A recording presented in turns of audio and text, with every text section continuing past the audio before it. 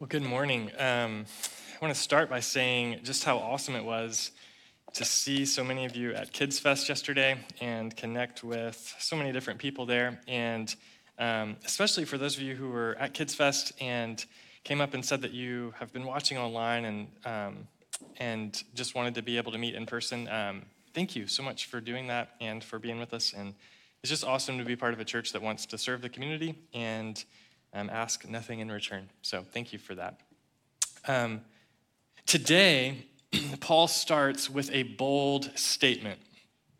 And in this bold statement is a profound insight. Paul says, "In addition, my brothers and sisters, rejoice in the Lord. To write to you again about this is no trouble for me and is a safeguard for you." Now, ordinarily, when I've read this text, I've kind of skipped over that first verse and thought that it was kind of disconnected from what follows, and I've not really understood how it fit. But the more that I've thought about this verse, the more that I realize how bold of a statement Paul is making and how profound of an insight he's drawing out. Think about what he's saying here. He says, rejoice in the Lord. The word rejoice means to cherish something, to enjoy something, to get pleasure from something. And he says, you should cherish the Lord. And who is the Lord? Well, we learned a couple weeks ago in Philippians 2, verse 11, Jesus Christ is Lord. So he says, by saying rejoice in the Lord, he's saying cherish Jesus. Cherish Jesus. And then he says, and for me to say this again to you, it's not a big deal to me, but it's a safeguard for you. It's a safeguard for you.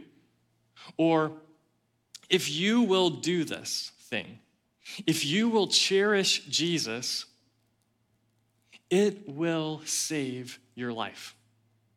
It will preserve your life. It will prolong your life. To cherish Jesus will save your life. That's the bold statement. Not everybody believes that, so that's why it's bold. But in that statement is also a profound insight into just life. And here's the insight: that you should cherish what can save your life. You should cherish what can save your life. Now, that's true on a physical level. If you're a parent of a child who has some kind of allergy, some kind of life-threatening allergy, you cherish the EpiPen. You don't have to wonder where the EpiPen is, because you should cherish what will save your life. This is maybe true of a seatbelt. Seatbelt can save your life in a car accident, so cherish the seatbelt. This is true of a fireproof safe. If your house is going to burn down, well, at least your passports and tax documents will be protected. So you should cherish the safe, fireproof safe in your house. Physically, cherish the things that can save your life. But that's not what Paul's talking about here. Paul is making a profound insight about something spiritual. He's saying that you should cherish what can save your soul. Cherish what can save your soul. Now, in Paul's day, there was a group of religious teachers who were teaching that the way that you could be accepted by God, the way that you could save your soul, was by becoming Jewish. You needed to be circumcised, because that's what God commanded in the Old Testament for his people. So you need to be circumcised, become Jewish, and you need to keep the Hebrew law, or what we call the Old Testament. And if you do this, you'll save your life. And so these religious teachers cherished circumcision. They cherished adherence to the law. Now, on the surface, that seems perfectly irrelevant to us today because nobody's teaching that anymore. I mean, maybe somebody is, but it's not like a common problem in the church or in your life that people are just knocking on your door. Hey, have you been circumcised? They just want to check in. In fact, when we hear circumcision, I feel bad for the scripture reader. I'm like, oh man, rough week to get drawn, to have to get up and read about that. Because for us, it just seems like this teaching that you got to be circumcised to be acceptable, you got to be circumcised to save your soul, like we've just moved past that. That's archaic. But here's what's interesting. Underneath this belief about circumcision is something deeper. Underneath this belief is this, that in order to save your soul, you need to make yourself acceptable. In order to save your soul, you need to make yourself worth something. And the word for this thing that you need to save your soul, this thing that makes you acceptable and worth something, in the New Testament, that word is the word righteousness. Righteousness. Now, when we hear the word righteousness or righteous, we think we typically kind of think like that's being a good person, just keeping rules, being moral. That's what we think righteousness is. In the New Testament, righteousness is bigger than that. Being righteous means being acceptable, receiving a successful verdict, being officially approved of, having a stamp of approval. Righteousness is a person's safeguard. Righteousness is what you depend on to save your soul. So for these Jewish leaders, these Jewish teachers, they were saying that your righteousness, the thing that will make you acceptable, the thing that will give you a stamp of approval, in order for you to be righteous, just be circumcised. The way that plays out today is different. It's not circumcision, but the belief underneath that is the same. It's that if you're going to be acceptable, you've got to perform. Do something. If you are going to be righteous, if you are going to save your soul, if you are going to find meaning in life, if you are going to be acceptable, to be worth something, it's up to you. Perform. Your righteousness, your performance, your resume is what saves your soul. Isn't that the way that the world operates? I mean, think just for a minute about college. How do people get accepted into college? A resume, right? I mean, you got to have a GPA, SAT, ACT. You've got to have some extracurricular activities. You got to be good at something. You got to be able to carry on somewhat of a conversation, especially if you're going to get into a nice school. You got to build your resume if you're going to get in. This is one of the most stressful things for students, according to a survey in 2021. Because of COVID, I guess more students are applying to more schools because they haven't had a chance to visit, and so it's stressful because acceptance rates are dropping. And so what do you need to do? If you're going to be accepted, you got to make your resume better. And this isn't just true for college, though, is it? It's true for jobs. If you're going to get your job, here's the argument that I'm going to put forward. It's in the form of a resume for why I should be accepted in your eyes. But this isn't just true about college and jobs. This is true in so many different ways. That the way that the door will be opened to you, the way that you can experience acceptance is by your performance. Show us why you belong. Do you remember when you entered into a new environment, whether that was school, like a cafeteria, or a new work environment, or maybe you've moved to the area and you're checking out a church, or maybe you've just moved to an area and you're getting to know people. And while you're trying to make friendships, you ask yourself questions like, what should I wear? Why? Because that's the way the world works. For people to open the door to you, you've got to have something. You got to put your best foot forward.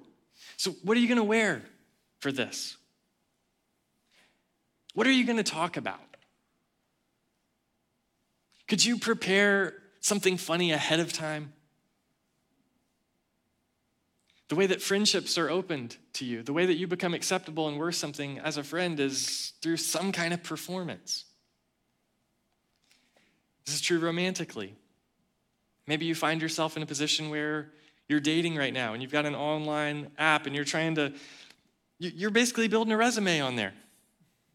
And you're trying to put your best foot forward. Maybe this is the way you feel about your parents. In order for your dad or your mom to finally get off your back and just say, I'm proud of you, what are you doing? What could you do to earn that? Maybe this is the way you feel about your kids, one of your kids maybe. Maybe you constantly feel judged by this kid and you just want to be accepted by them. You just want for them to know that you love them and that you do anything for them. But it feels like you're the constant butt of their jokes. It feels like you're constantly left out. And so you're racking your brain trying to figure out, what could I do to be acceptable? How could I prove my righteousness in their eyes? And this isn't just true about the world, and it's not just true about what we do to try and get acceptance from others. It's also true about how we try to find acceptance ourselves. How could I look myself in the mirror and like what I see? I got to do something different than I'm doing now. And depending on your personality, depending on how you're wired, depending on all kinds of circumstances, the way that righteousness and your quest for righteousness, being approved of by yourself, the way that plays out will be different. I was listening to a pastor this week, and the way he articulated this just resonated with me because it's like he put words to something that I've been feeling and I haven't known how to express. And he said that he noticed in his marriage, that he and his wife noticed that when things were going tough at church, that he would be anxious, he would be more worried, he would lose sleep, he would be restless. But his wife would seem like she had such great faith. And she would say, hey, you know the Lord is with you. You know God's going to work this out. We were stressed about this last time, but God got us through it. And it seemed in those moments when there was something stressful going on at the church that he was weak and maybe had low, self-esteem or didn't have thick skin, but his wife, man, she had such great faith. But then they noticed that in a different set of circumstances with their children, if something was going on with one of their kids, if they were misbehaving or, proving themselves to grow up to be some kind of delinquent, or something, that she would lose sleep. And she would get anxious and her life would feel unstable. And it would seem like he was someone with great faith because he would say, babe, you know that the Lord is with him, their son. You know that the Lord is in control. Trust him. And what they came to realize is that it wasn't that one of them had great faith and one of them was super weak in the faith. It's that They had different places that they were trying to find their righteousness. For him, if things were going poorly at church, it made him feel like, I'm a failure of a pastor. And he derived such worth. It felt to him like it was on his spiritual resume that he needs to be a good pastor, a good leader. And so if things aren't going well, then who am I? How can I look myself in the mirror? How can I live with myself? How could I accept myself? But for the wife, yeah, she loved the church. She hoped the church thrives, hoped the church is healthy. But that wasn't where she was getting her righteousness. She felt like on her spiritual resume was being a good mom, helping these kids turn out. And so when something was going on with one of the kids, it would wreck her world because that's where she was getting her righteousness. And in either case, your righteousness is based on something that you must do. It's based on something you need to perform in order to receive. And that is an exhausting and miserable way to live. All of life is built on this building of a resume to get in. We all have different sets of these things, but fundamentally, all of us are seeking to earn our righteousness. All of us have a resume, a righteousness by which we seek to face the world, ourselves, and God. And Paul says that for those who are teaching you to earn righteousness by something that you do, for those who are teaching you to pay attention to your performance so that you can work hard enough, so that you can perform well enough to be accepted, he says, watch out for those people. Look at verse 2. He says, watch out for the dogs. Watch out for the evil workers. Watch out for those who mutilate the flesh. Now, he's being funny here and kind of sarcastic, and he's making fun of these Jewish teachers. Because one of the things that the Jewish teachers would say is that people who were not Jewish were dogs. So Paul now is calling them dogs. Watch out for the dogs. These Jewish teachers thought that they were doing the works of righteousness by circumcising everyone and trying to live up to the Old Testament law, and Paul calls them, rather than righteous workers, evil workers. And these people who were trying to circumcise everyone, he says, rather than actually circumcise anyone, they're actually just mutilating the flesh. And in his language, the word circumcise and mutilate rhyme. And so he says, you think that you're doing circumcision, but really you're just doing mutilation. But it sounds better in his language. It would be like, this is a terrible reference, probably, but chlorophyll, more like borophyll, right? That's kind of what he's saying here. And so he's making fun of these workers, these teachers. But again, these kind of teachers, they're not teaching the same thing today. But absolutely there are teachers who are teaching today that salvation is through your performance, that righteousness comes through what you do. Think about just a few of these teachings today.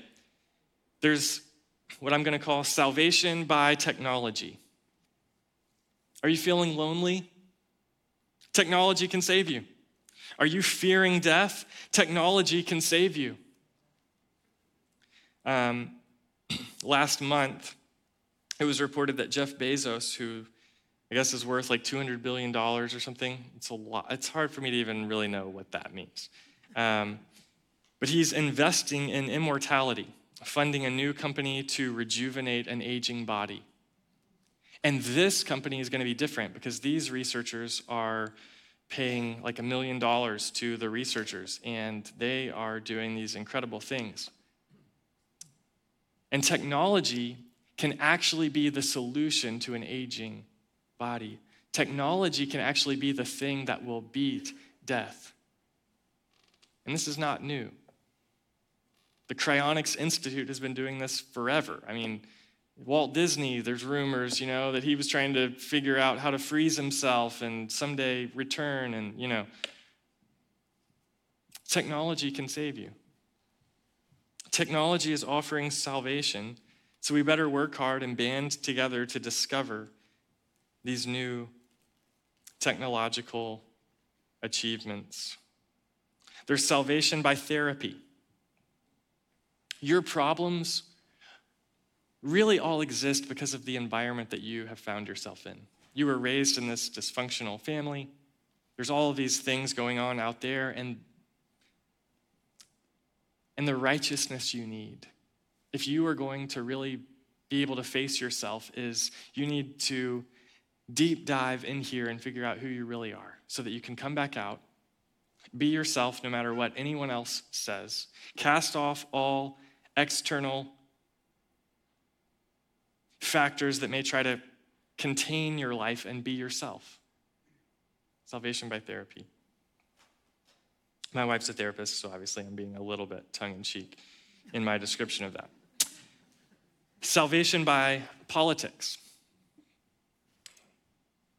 Are you worried about the future?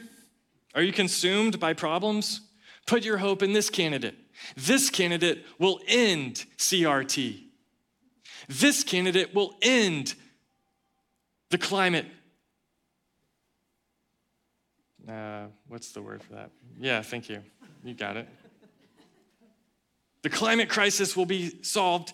CRT will be abolished. If you will band together with this political candidate, then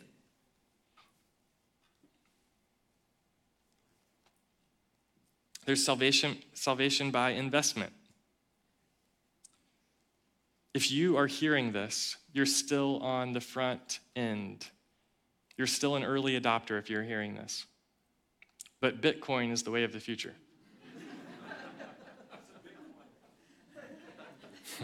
What's a Bitcoin?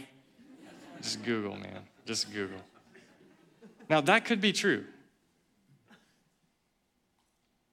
Bitcoin could be the way of the future. In fact, in 2018, a good friend of mine tried to convince me to buy several Bitcoins. They were only like $2,000 a piece at that time. And now they're worth like 58, or that was a couple weeks ago, the last I looked. So, I mean, man, opportunity missed on my part. But salvation by investment, I'm kind of poking fun at that, but that's a real thing. Like, if you don't do this thing, you're going to be left behind. I mean, do you realize that? Okay, you've got all this money in savings, but did you know that the dollar is going to be abolished? And the only hope for you is salvation by self-help. 12 tips to a better life. Just sit and experience Zen. The church is even plagued by this way of thinking. There are some churches that teach that righteousness, being acceptable to God, is about reading your Bible, praying, coming to church, giving to church, joining a group. That's what it means to be righteous. There are other churches that teach that righteousness, being acceptable in God's eyes, is about standing up for the oppressed, fighting against racism, giving to the poor, fighting for the rights of immigrants. All of these things are good things. None of them can save you. None of them can make you righteous. None of them can be a safeguard for your soul. So watch out, Paul says, for anyone who teaches a form of salvation by your own righteousness. Why? Why should you watch out for those kinds of teachings? What's the big deal? Those things cannot save you. Your performance, no matter how great, will never be enough to save you. Paul says, verse 3, for we are the circumcision. What is he saying? The circumcision here stands for the group of people that God has placed his seal of approval on, the group of people that God has made righteous, the group of people that God has says, yep, you can belong with me. You can be in. You get to be in my kingdom. You get to experience my blessing. He says, those people, that's us. Who? Who gets to be in that group? He says, three things. The ones who worship by the Spirit of God. The ones who worship by the Spirit of God. What does that mean? Well, we don't have time to talk about it much today, but Galatians chapter 3, verse 1. Verse 2. I only want to learn this from you. Did you receive the Spirit by the works of the law or by believing what you heard? Are you so foolish? After beginning by the Spirit, are you now finishing by the flesh? Did you experience so much for nothing if in fact it was for nothing? So then, does God give you the Spirit and work miracles among you by your doing the works of the law, or is it by believing what you heard? Just like Abraham who believed God and it was credited to him for righteousness. He's saying the people who are the true circumcision, the people who God has placed his stamp of approval on are those who have received the Holy Spirit. And how do you receive the Spirit? Is it by reading your Bible? No. Is it by fasting? No. Is it by standing up to injustice? No. You receive the Spirit by faith in the gospel. So we worship by the Spirit of God. We boast in Christ Jesus. And we put no confidence in the flesh. That's who God has placed his seal of approval on. In verse 4. Although, I just want you guys to know, Paul says, I have reasons for confidence in the flesh. All right, so the way that God accepts you is not based on the flesh. It's not based on your performance. It's not based on what you can do to earn his love. But if he did accept people that way, Paul says, I just want you to know, I would be the best. All right? I would be at the front of the line. All right? If anyone else thinks he has reason, he has grounds for confidence in the flesh, I have got more, he says. And now he's going to give us his resume. He says, I was circumcised on the 8th day. In other words, my parents weren't lazy bums who were like, yeah, we'll get to it someday, buddy. But they actually took me when they were supposed to, when the law said to go on the 8th day. And he says, I'm actually from the nation of Israel. I didn't just convert to Judaism. I'm actually born a Jew. I can trace my lineage. He says, I'm of the tribe of Benjamin. Demonstrating again, I can trace my lineage back. And the tribe of Benjamin is one of only 2 tribes that actually stuck with the house of David. And the tribe of Benjamin is the tribe that would actually lead people out into battle. And the tribe of Benjamin actually was faithful to God, so they preserved their line. Most of the tribes just disappeared. You couldn't trace it because they intermarried and they did all kinds of stuff. And Paul's saying, look, I can actually trace it back. He says, I'm a Hebrew born of Hebrews, meaning I grew up in a home where we actually spoke the Hebrew language. I'm not a Hellenistic Jew. I'm not, in our house, we weren't so secularized by Greek culture that I, understood what was on television and stuff. We were like, man, we only spoke Hebrew. We only knew about the stuff that was in the Bible. Regarding the law, you want to know how diligent I was about the law? I was a Pharisee, he says. Now, a Pharisee for us, we hear that and we think, legalistic rule follower. In the first century, though, that's not how they were thought of. They were thought of elite, respected experts, super smart. Regarding zeal, you want to know how zealous I was for the faith? I was persecuting the church, he says. Regarding the righteousness that is in the law, I was blameless, he says.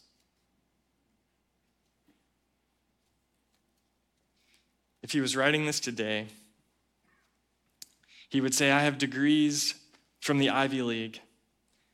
I'm on the New York Times bestsellers list. I've got a Medal of Honor. I've got a seat on the Supreme Court. I'm a partner at the company. I'm a top salesman award winner multiple years in a row. I've got a huge retirement savings, and I've got a beautiful wife and a great husband. That's what he would say. Yeah, it is a lot. He was proud. He was proud. But everything that was a gain to him,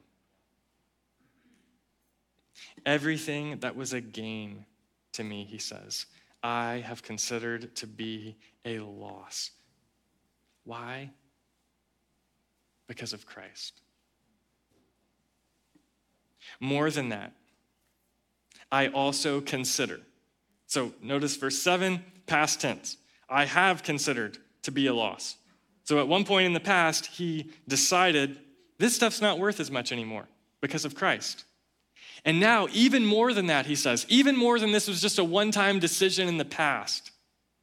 More than that, I also, present tense, consider everything to be a loss in view of the surpassing value of knowing Christ Jesus, my Lord. The stars were beautiful at night. And we were looking up and we were like, man, that's a big one. Oh, look how pretty that is. Wow, man. And he says, that's like what my resume was. I had a bunch of gold stars all over the resume. But when the sun comes out, you don't see that stuff anymore. That stuff dims. That stuff goes away. And he says, that's how Jesus is. He has a surpassing value. When the sun comes out, you don't care about the gold stars anymore. Something greater is here, he says. Because of him, because of Jesus, I have suffered the loss of all things and consider them as dung, as poop, as manure, so that I may gain Christ and be found in him.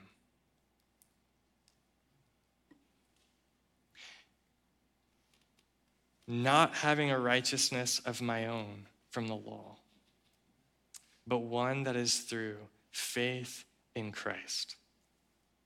The righteousness from God based on faith. What makes Jesus so valuable? In Jesus, there is a righteousness that's available apart from your performance. In Jesus, there is the promise of eternal acceptance that is not received through what you must do to prove yourself, that is not received through your working hard to earn it. But there is eternal acceptance that is available for free as a gift that can be received by faith. He says, I want to be found in him. What does that mean? He's referring to the future judgment. On the day of judgment, when God brings everything to completion and says, okay, that's enough. When everyone is called to account and must stand and give their resume, Paul says on that day, I don't want to be found standing by myself. I don't want to be found in my resume. And I don't want to be found trusting in technology, trusting in financial investments. I want to be found in him.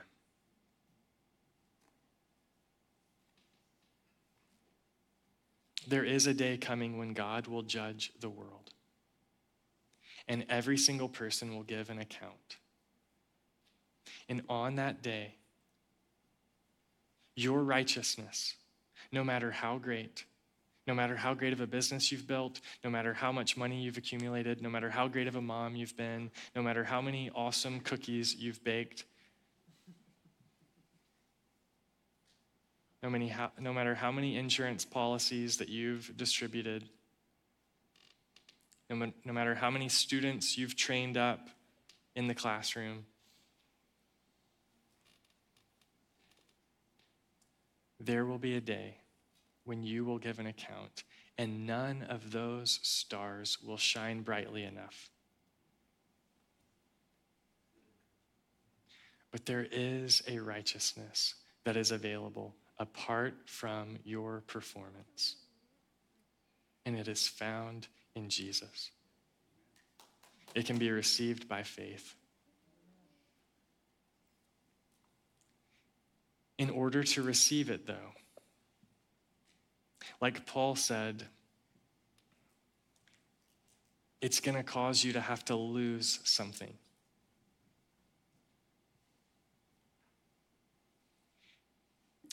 Being a Christian is not an add-on. It's a complete reorientation. It's cherishing something new.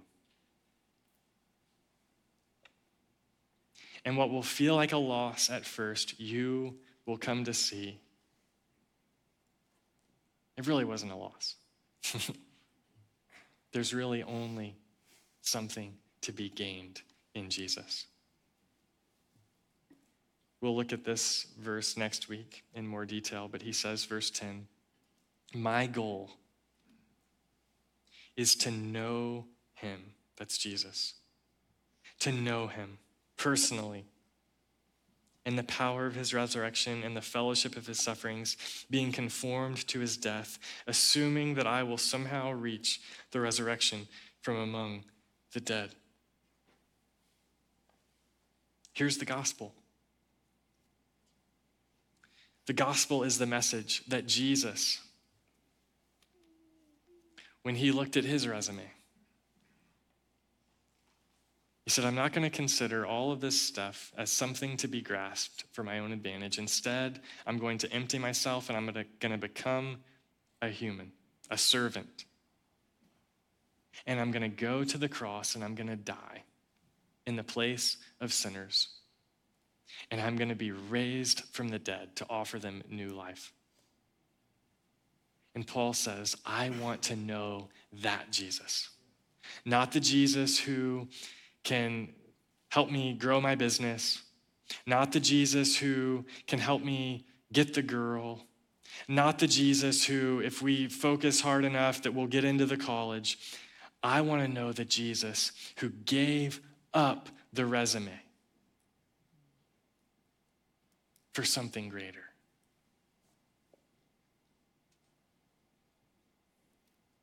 And that's what it means to be a Christian. It means that you begin to stop evaluating your worth and your acceptance based on something you can do, but instead you start to find your acceptance and your significance, your righteousness from something that Christ did. God's love for you is not based on the events of your life. God's love for you is based on the events of Jesus' life. Paul learned to cherish what can actually save his life.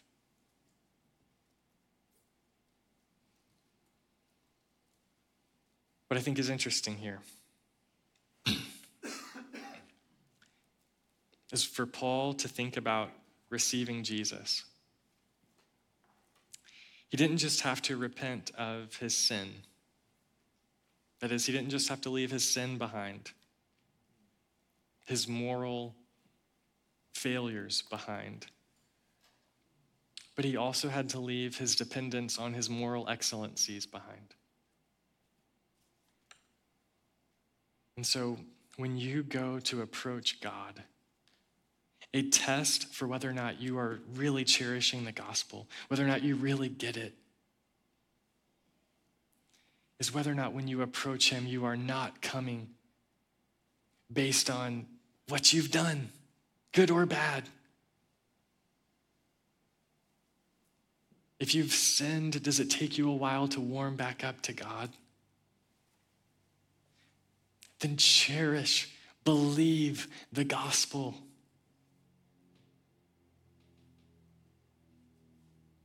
Martin Luther said, "Nothing so quickly kills pride than overeating, oversleeping, and overdrinking." Now, that's not a model to live by. But his point is that the gospel frees you. It frees you. But not to live on your own, but to know him and the power of his resurrection and the fellowship of his sufferings. So, here's what I want to close with today. What are you trusting to save your soul?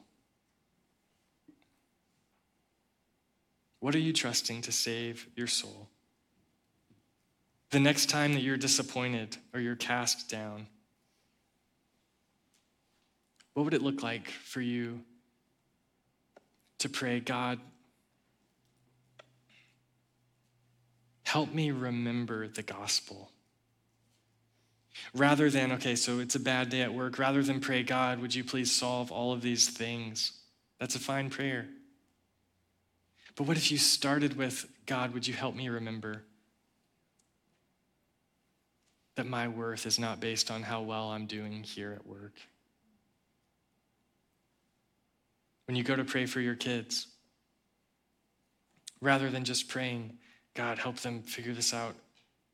God, would you please rework these circumstances? What would it look like for you to pray, God, help me to remember and help them to remember that our worth is not based on our performance.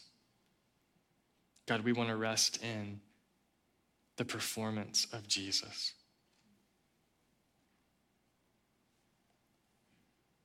Today, we get to remember this truth with a picture called the Lord's Supper. If you have one of these little cups, if you would take it out now. If you don't, there are some on the back table. But if you would go ahead and open that up, we're going to take this together in just a minute.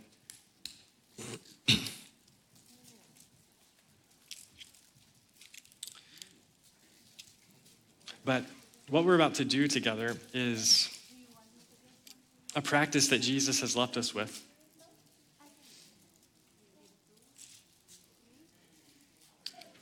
That is intended to help us remember this truth that we've talked about. This bread is a picture of Jesus' body. The cup is a picture of Jesus' blood. When we eat the bread and we drink the cup, we're reminding ourselves that it's only by receiving Jesus that we can have fellowship at God's table. It's only by receiving Jesus that we can come and sit with God, that we can come and be acceptable to God. We are not eating our flesh and our blood. We're eating his because we need him. We need his blood, sweat, and tears in order to be acceptable to God, not ours. And so as we take this, would you remind yourself that you do not have to crucify yourself for your failures. There is a Savior who has been crucified for you. His name is Jesus. The Apostle Paul said, "For I received from the Lord." I need to read this. I've got it it's going to be on the screen, so if I misquote it, you're going to know, and then that's worse than if I just flip to it real quick.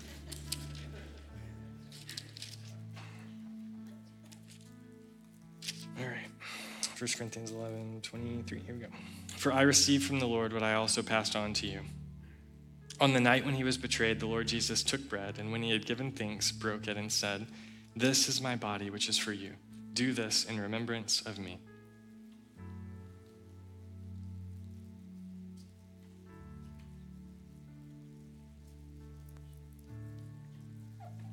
In the same way, also he took the cup after supper and said, "This cup is the new covenant in my blood. Do this as often as you drink it in remembrance of me."